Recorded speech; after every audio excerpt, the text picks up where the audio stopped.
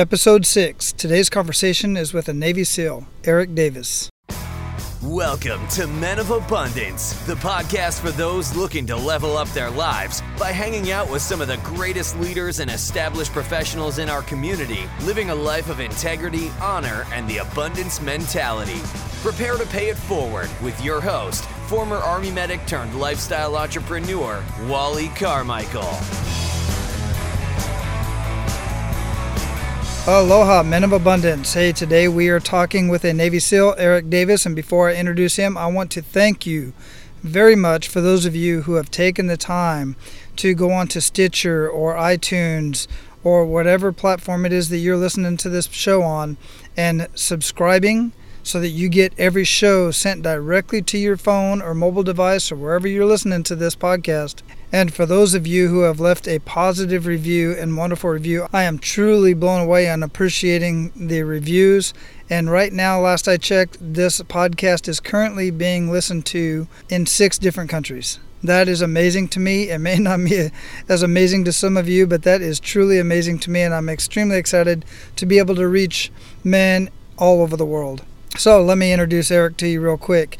Eric Davis served our country as a U.S. Navy SEAL and decorated veteran of the Global War on Terror. Eric has been recognized as one of the premier sniper instructors in the U.S. military and has served as a master training specialist at the SEAL Sniper School in Coronado, California. Since departure from the Navy SEAL teams, Eric has worked in corporate performance, sales, and leadership training, bringing an unprecedented amount of innovation, efficiency, and structure to the domain of business and personal performance. And Eric is the author of Raising Men, lessons Navy SEALs learned from their training and taught to their sons. And Eric's book, Raising Men, is specifically why I invited him to be on Men of Abundance today. So Eric, welcome to the show. Thank you very much for having me on. Man, it's been a pleasure. The first time I heard you on another podcast, and then I looked up your book, and I started looking up some of your information. I just said, I got to get this guy on the show because you completely resonate with what Men of Abundance is all about. Oh, thank you very much. Yeah, I'm glad we made the connection, and hopefully we'll be able to bring some value here. Absolutely, I'm sure we will. And I've got some questions specifically about some of the references that you made in the book, and we'll get right into that. But before we do, tell us a little bit more about you. I went into a brief bio, but tell us a little bit more about you, and let's get a little bit personal. Okay, yeah. So how the story goes, when I was about 15 years old, my father was the captain of the sheriff's department where I lived. 6'3", black hair, olive skin. I got hooked up with all the good genetics. 5'9", red hair, freckles. He was the bishop of our church. Just everything about him was who I wanted to be. All I knew is I wanted to be like my father. And about 15, 16, on or about there, he started getting sick. He had diabetes that he'd been dealing with for years, but he got knocked down with what they call clinical depression, which is like depression that all of us feel from time to time. But this one comes from a chemical imbalance, and he went through the whole routine of electric shock therapy and just all kinds of things that didn't take him straight out of my life, but I knew that his illness was going to continue to have him, be in a situation where he'd be disengaging as things got worse. I was just old enough to recognize the fact that I still needed that mentor, that leader, that person to be like, because I didn't want to be like myself. I still needed someone to latch onto. Right. But I was too young, to do it myself, and that thrust me into a world of personal development, self-help, reading every single book, every audio tape, everything there was out there, looking to fill that gap. And what I found is really, not really a lot of that stuff worked. I started to spiral. Things weren't going well for me. In hindsight, I recognize that most of that stuff is published and printed just to give you the perception of helping you, not really delivering. So I did the only natural thing to do. I joined the SEAL team so that I can find a source of knowledge of leadership, somebody to help, in a way, help raise me, get myself in an environment where that all go well. There I spent 16 years in the Navy. I spent a couple years as a Marine Reconnaissance Corpsman. That's a medic in the Marines' version of Special Operations. Went to SEAL training. Actually quit and got out of the Navy, realized that the first act of being a father, I did not want to set an example for my kids of giving up on your dreams, so I went back into the Navy, went back into SEAL training, graduated, spent 10 years in the SEAL teams, 5 of which I spent as a sniper instructor, which is an oddly long amount of time. But me and a couple other guys had gotten so good at it, we'd put our heads down, studied with Olympic gold medalists, just got really into training and development, that they asked us to stick around and stay for a while to help progress the course because the attrition rate, so many guys were failing. So we were really able to dial that course in by just bringing in another level of professionalism and process to the training program.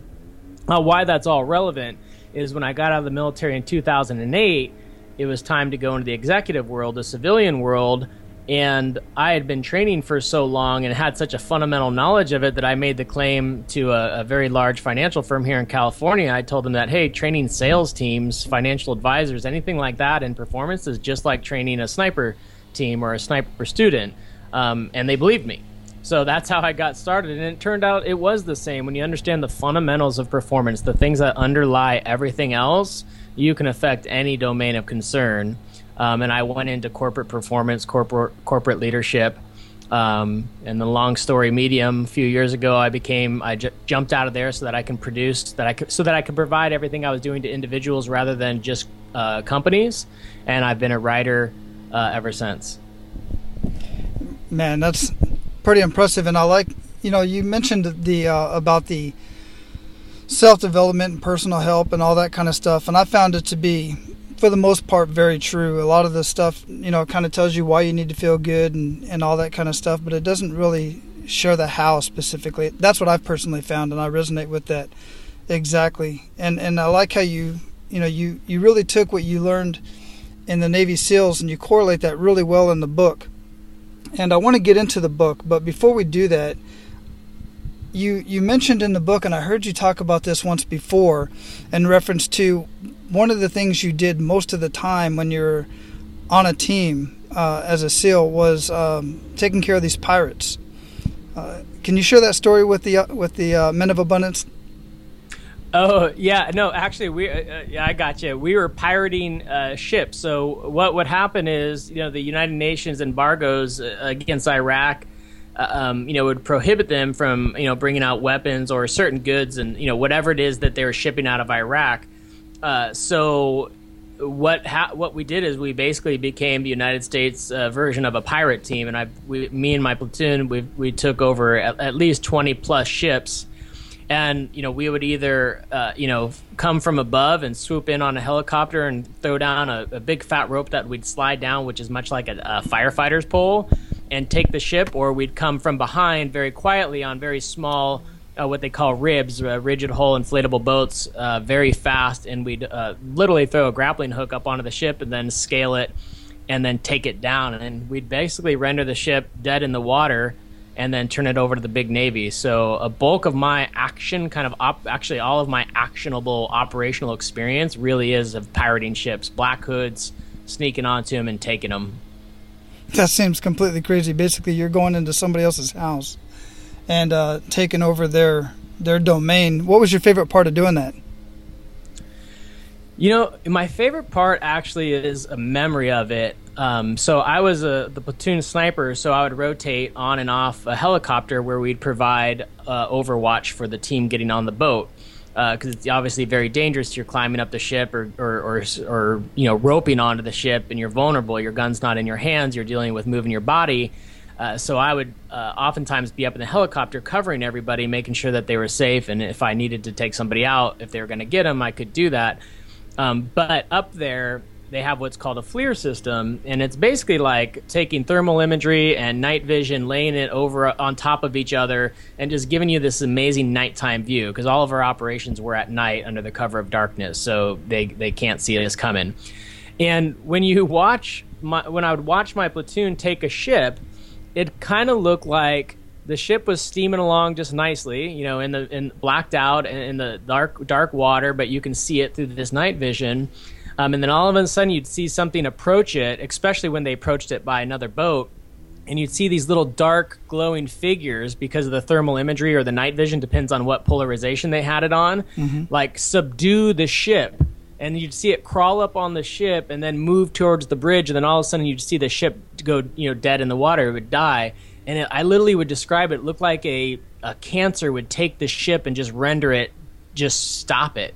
And it was so amazing to watch, and it's burned into my mind to this day. Just these, I know, like I'm a fan of SEALs just like anybody else, so I'd watch my platoon in awe as they just take these ships down and render them useless. So raising men, why did you go for raising men, even though you have girls? Why did you go with raising men, and why did you specifically gear this towards boys? Well, one of the things is when, that story about my dad, getting sick and kind of pulling out of my life a little bit as his illness took him, as I look back, especially now, we're the first generation, or I'm the first generation of parents who've had to bring kids up in this new world, like this technologically driven, hyper-competitive world. There wasn't internet or smartphones when I was a kid, so my parents didn't raise me in that situation. So we're the first ones. So in a way, almost everybody lost their parents in a way, if you think about it this way, meaning that their parents weren't ready to bring them into this environment. So I found there was just an entire generation of men who are missing some of this kind of way of thinking.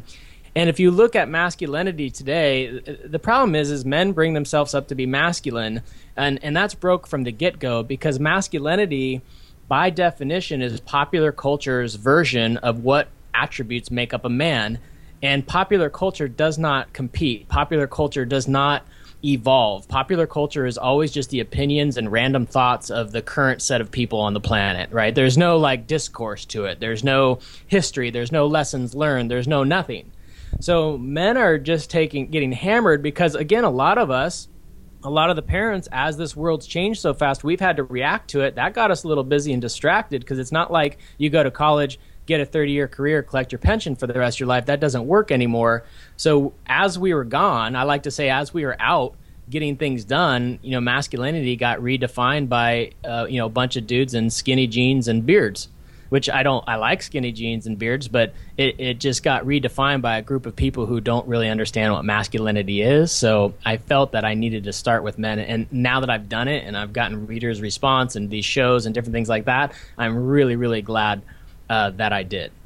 I completely agree with that, and we're going to get more into that. But you get deeper into what it is to truly be a man and truly be a father and raising men. And one of the things you talk about and you correlate with your dive buddy is when your dive buddy quits. Now, I went through Special Forces selection and assessment. I've watched documentaries and whatnot on BUD/S and what Navy SEALs go through. And when a Special Forces soldier, or a candidate anyway, quits, they basically go up to the cadre and they voluntarily withdraw.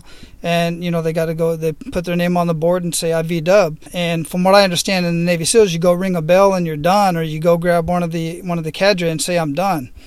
And you talk about that, but then you talk about how it's different when a father quits. Yeah, I think when you look at the thing about when a father quits, as soon as I say that, right, or as soon as you say that, everyone thinks, oh, that dad checked out, left his kids and family behind, they don't see him anymore, he lives in another state, doesn't contact them, etc. That is definitely quitting all the way, right? That happens, unfortunately.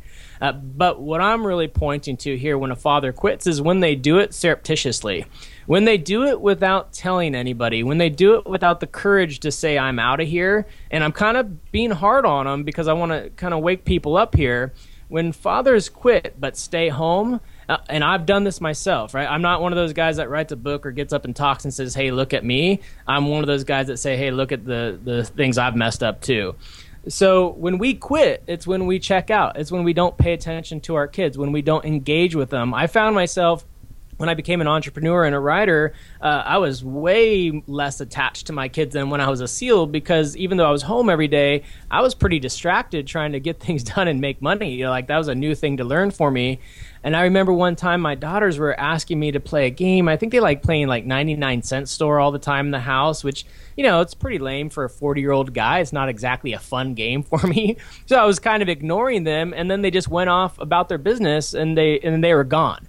And I remember thinking, wow, I just taught my two young daughters how to get ignored by a man, accept it, and just leave. And it just really hit me. I'm like, man, in the moment I had quit. In the moment I wasn't being their father. I mean, I could have told them I was too tired, let's do this later. I could have done anything but ignore them. And I think parents, especially dads with your girls, right? We're a big source of their confidence. We really got to watch how we are around them.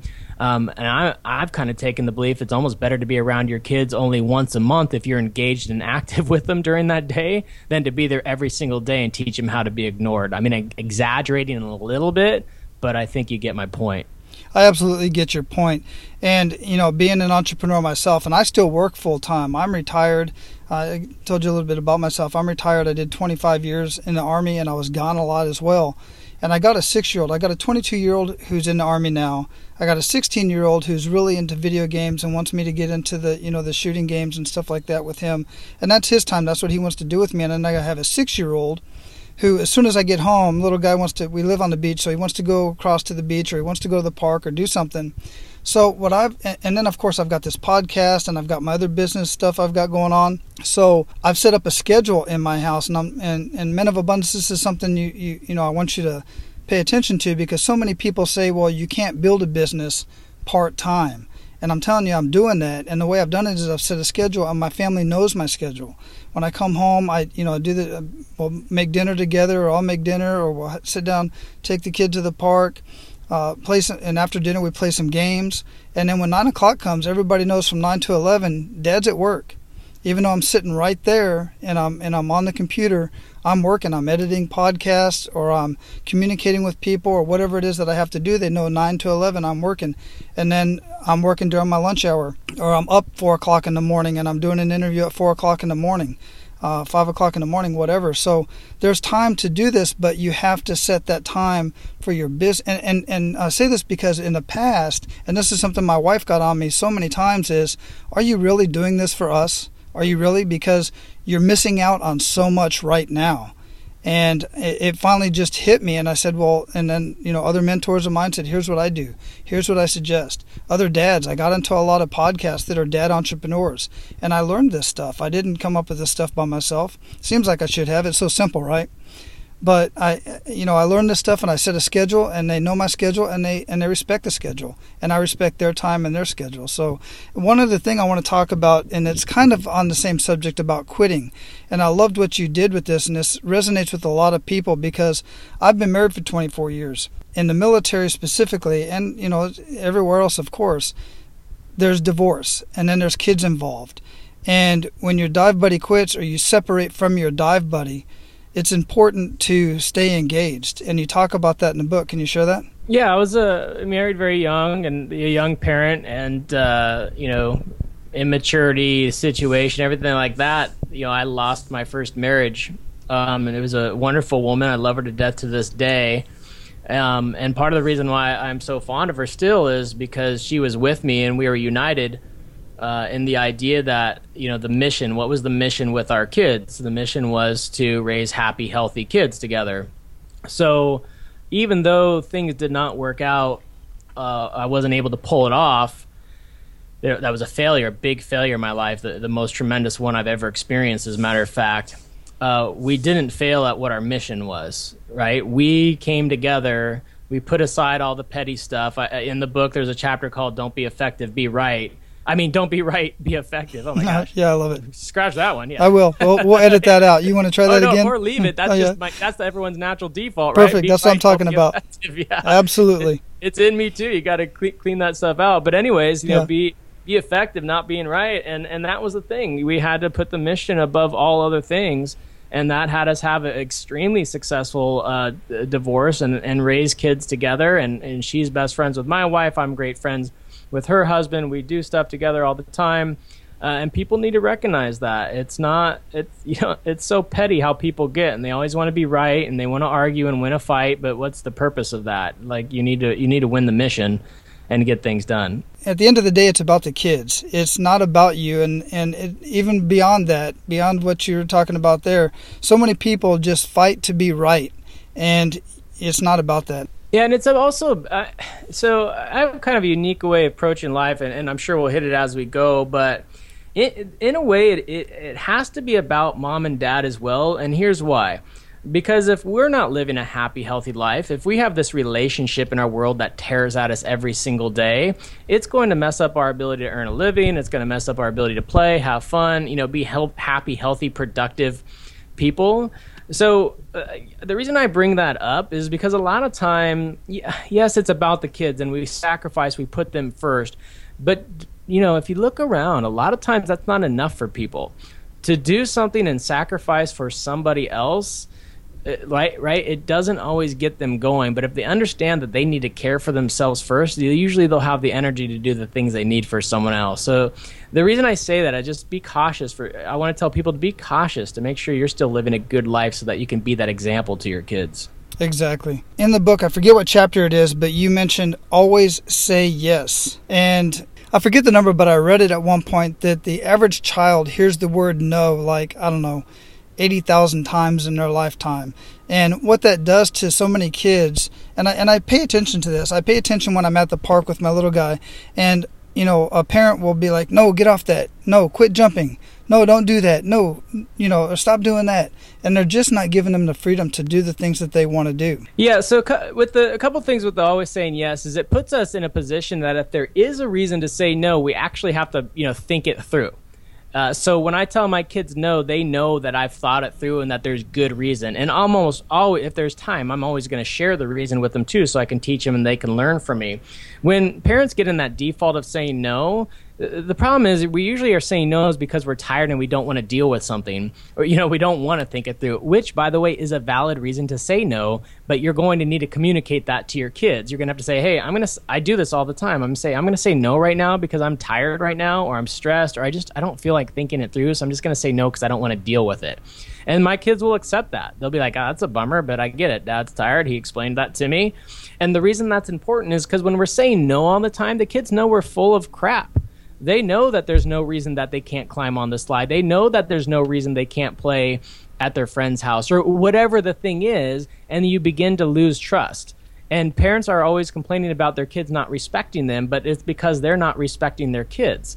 They're not organizing around their kids' concerns. They're not thinking things through. They're just default saying no because they're being lazy.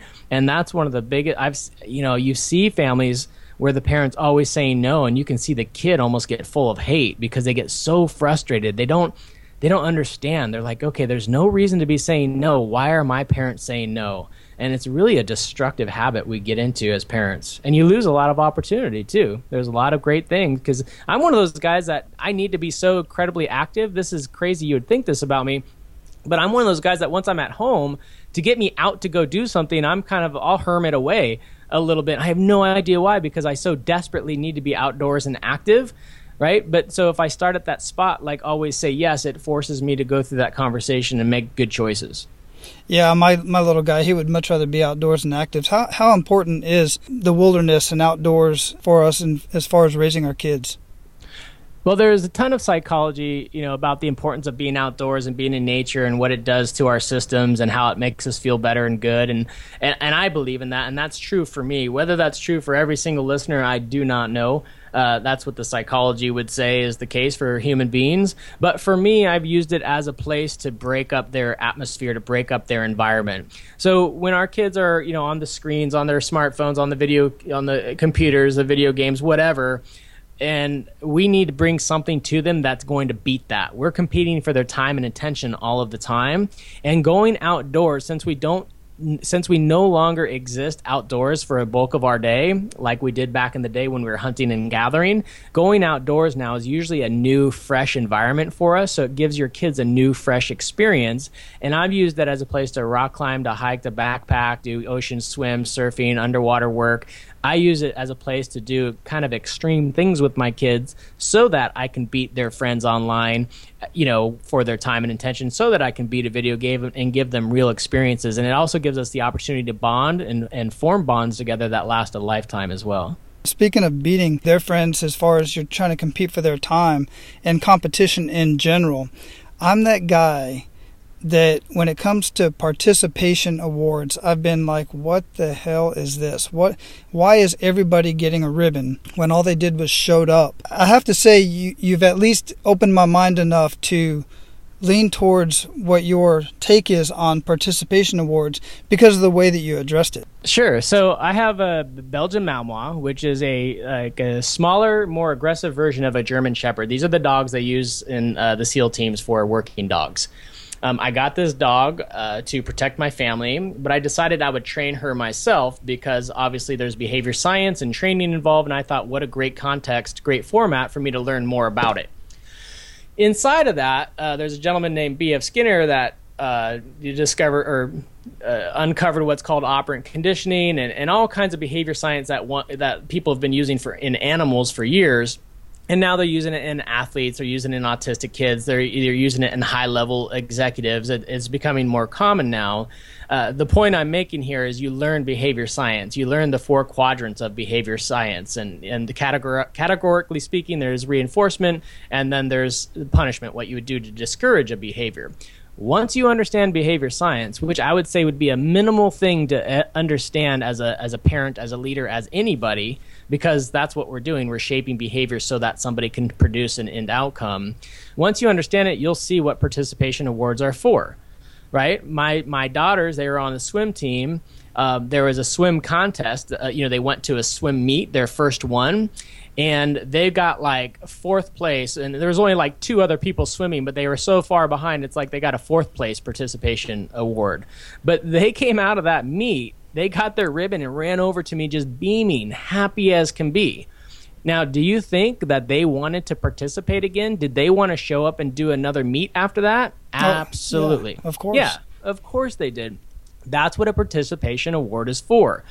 Like, one of the things we teach to our corporate executives inside my leadership company is we teach perseverance. And the reason why it's so important is we can do just about anything as long as we keep trying.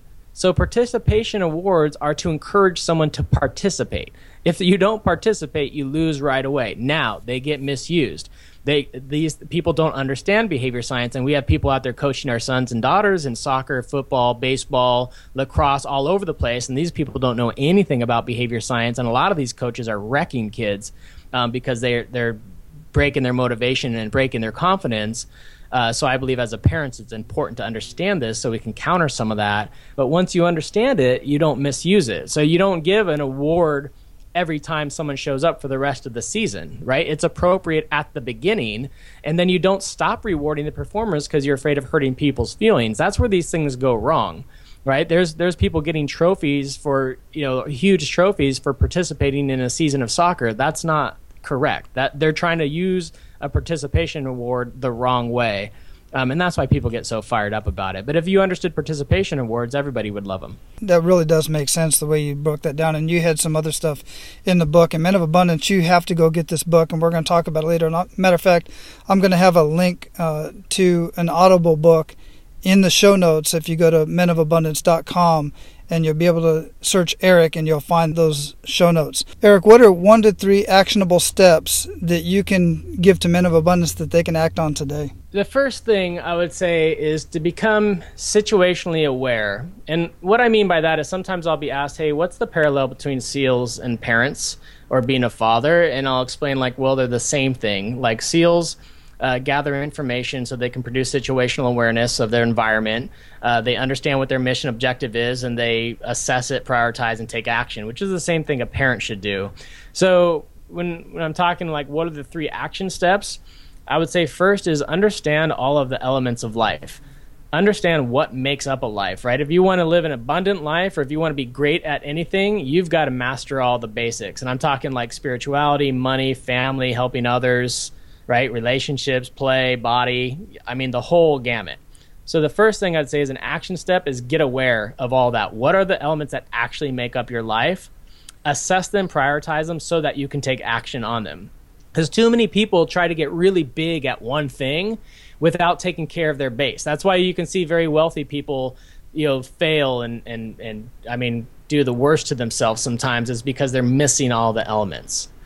And then the next thing I'd say is build a team around you, right, so that they can do the same, right? If you look at life, all those things I named off, money, body, spirituality, family, career, helping others, all of the things that make up a life, you'll quickly find it'd be overwhelming. You'd quickly understand that it's not something that you can do by yourself. So the second actionable step would be to build that team around you. So become aware and build a team around you of other people who are into living a good life, or an abundant life, however you want to say it. so that way you have support. Because the marketplace and people's opinions, it's always going to be driven by pop culture, and pop culture is always going to be driven to go buy things online or buy things at the store. That's what they're doing. They don't care if you're living a good life. And then the third thing would be to access knowledge and information. You need to be studying every single day. It's amazing, like, people still haven't got that yet. It's out now. There's corporations won't even hire people who aren't in a regular practice of studying, but you need to study every single day. And reading Facebook is not studying. People burn up all of their time. It's ridiculous. And all they're doing is consuming more pop culture and opinion. And it's going to get amplified. That's all Facebook does. It's going to amplify pop culture and opinion. That's why it's all out there. So you need to be studying. You need to access a source of knowledge, something that you can trust, something with a proven history of performance, and study it and apply it to your life. Those things that you become aware of, that you're going to lead other people in, you need to apply that every single day. So those would be the actionable steps. Actionable steps. Absolutely. What daily habits make the biggest impact in your life? So overall, and you'll hear me say this a lot, is to live a good life so that I can lead others to do the same. And that's not, I'll give you a more specific daily habit, but that's what I'm looking to do every single day. I really watch, like, where I'm at. Am I living the life that I want for my kids, my sons, my daughters, and the people around me? Happy, healthy, successful. Am I doing those things? Now, to do those things, I find that I need to do three things very, very consistently. One, I need back to the studying. I need to study every single day, again, because I have to access knowledge. We live in a knowledge-based world now, a knowledge-based economy. We're not out hunting and gathering anymore. We compete with knowledge, our ability to invent and design. So back to the studying. I work out just about every day. And I don't mean that like a cop-out. I mean it like I don't need to work out every single day, but 75% of the week I need to be working out. That's another one of my daily habits. And then for me, it's also writing every day. So I write every single day so that I can produce the content and take all the studying and the life experiences I have and turn it into something that other people can use. And that's something personal for me. But even if you're not a writer or on podcast or anything like this, you still have friends and family around you that you need to lead, and writing and producing content and deep thought around all that is a big part of that, so that you can think and help people through things. Well, I'll tell you, Raising Men is definitely a reread for me. I'm going to keep that one. I'm actually going to make sure I get the hard copy so that I can reference it easier. But what book would you recommend to our abundant leaders, and why? So I'll get a little spiritual here. There's only been one book I've ever read, and then I just read again and again and again, and that's Mere Christianity by C.S. Lewis, and here's why. One is because he explains the difference between good and bad. Like, you'll read this book and actually understand, yes, there is a good and there is a bad, and there is something presiding over that, whether you're spiritual or not. Even if someone's an atheist, that is their spirituality. They just believe not to believe, so they believe in something, right? So that has been one of the most impactful books in my life, and it's one of the few books that I haven't been able to, I can't just read it and then go talk about it. I'm having to consume it over and over again, not because it's hard to understand, but it's so deep and it's hitting things at such a deep level that I have to reread it over and over again. That's a big one. Do you know if that book's in audio? I do not know if it's in audio. I would think it is, because C.S. Lewis is very big, but it's much older, so I'm not sure if they did that in audio. Yeah, I definitely recognize the name, but I'll look it up, and then if it is, whether it is or not, I'll go ahead and put it in the show notes and anything else that we referenced in that. So I got one more question for you, Eric, and then we're going to go ahead and let you share some parting guidance and any way that anybody can get a hold of you, because I'm sure some people listening to this definitely want to find out more about you. So what does living a life of abundance mean to you? Living a life of abundance to me is, and I'll be a little bit of a broken record here, but it is really, truly caring for all of the elements of life and keeping and maintaining them. I have a philosophy called, being average. My life is in abundance when I don't try to take any of those elements and make them too big. It's in abundant when I keep them all in harmony. When nothing's too low or nothing's too high, then my life works out. And I'm happy, healthy. Things don't break down on me. None of those uncontrollable, unforeseen circumstances show up that I could have controlled. That's an abundance life to me. Excellent, man. It's been a pleasure. So give us a parting piece of guidance, and how can we reach you? So parting piece of guidance is back to that living a good life so that you can lead others. I've seen too many guys give me the like, hey, I'm just going to sacrifice myself so that my family's happy, or I'm not going to make a lot of money so I can be home for my family. Like what you were talking about, they try to live life a little bit too simply. And we do want to simplify things, but we don't want to sacrifice ourselves, because how are we going to teach our sons, our daughters, and people around us to live a good, happy, healthy, successful life if we ourselves can't do it? So my parting advice is always live a good life so that you can lead others to do the same. So it's kind of, you're starting off selfish and then you're getting very altruistic so you can lead people there. And you can find that. And anything I do, I keep on my personal site. It's ericdavis215.com, or it's www whatever, but it's ericdavis215.com. And there I have links to my book and all the articles I write, and everything to do with everything I got going on in this world can be found there. And that's a great access point to keep up. Eric, it's been a pleasure having you on the show, and I look forward to connecting with you in the future and find out what else you're doing. Thank you so much for having me on. It's been a pleasure to be on as well. Awesome, brother. Take care. All right. Thank you. All right, Men of Abundance. I hope you got as much out of that conversation with Eric as I did. Now, the action step I would like for you to take today, based off of this conversation, is sit down and write down a plan of what you're going to do with your family over the next weekend or the weekend after that, but make it within the next 2 weeks and write it down. Make a plan. Even if it's just to go to the park or go for a hike or go to the movies together, go have breakfast together. Do something. Go in the backyard. Pitch a tent in the backyard. Do something with your family that's out of the ordinary, something you haven't done in a long time. You know what your kids like to do. You know what your spouse likes to do. You know what your wife likes to do. Go do that. Find something they enjoy doing, and certainly something you enjoy doing together. And get out there and write it down. Make a plan, just like you would anything else. You make a plan at work. You'll make a plan for your career. You'll make a plan for everything else. Make a plan to spend time with your family. All right, that's all I have for you today. Now go out and spend some time with your family. Hug your kids, hug your wife, and make it an abundant day. And don't forget to pay it forward. That's all for today, Abundance Leaders. For more about our guests and the powerful information we shared with you today, be sure to sign up for our mailing list at menofabundance.com. We appreciate your time and look forward to hanging out with you on our next episode. So until then, be sure to pay it forward and live your life of abundance.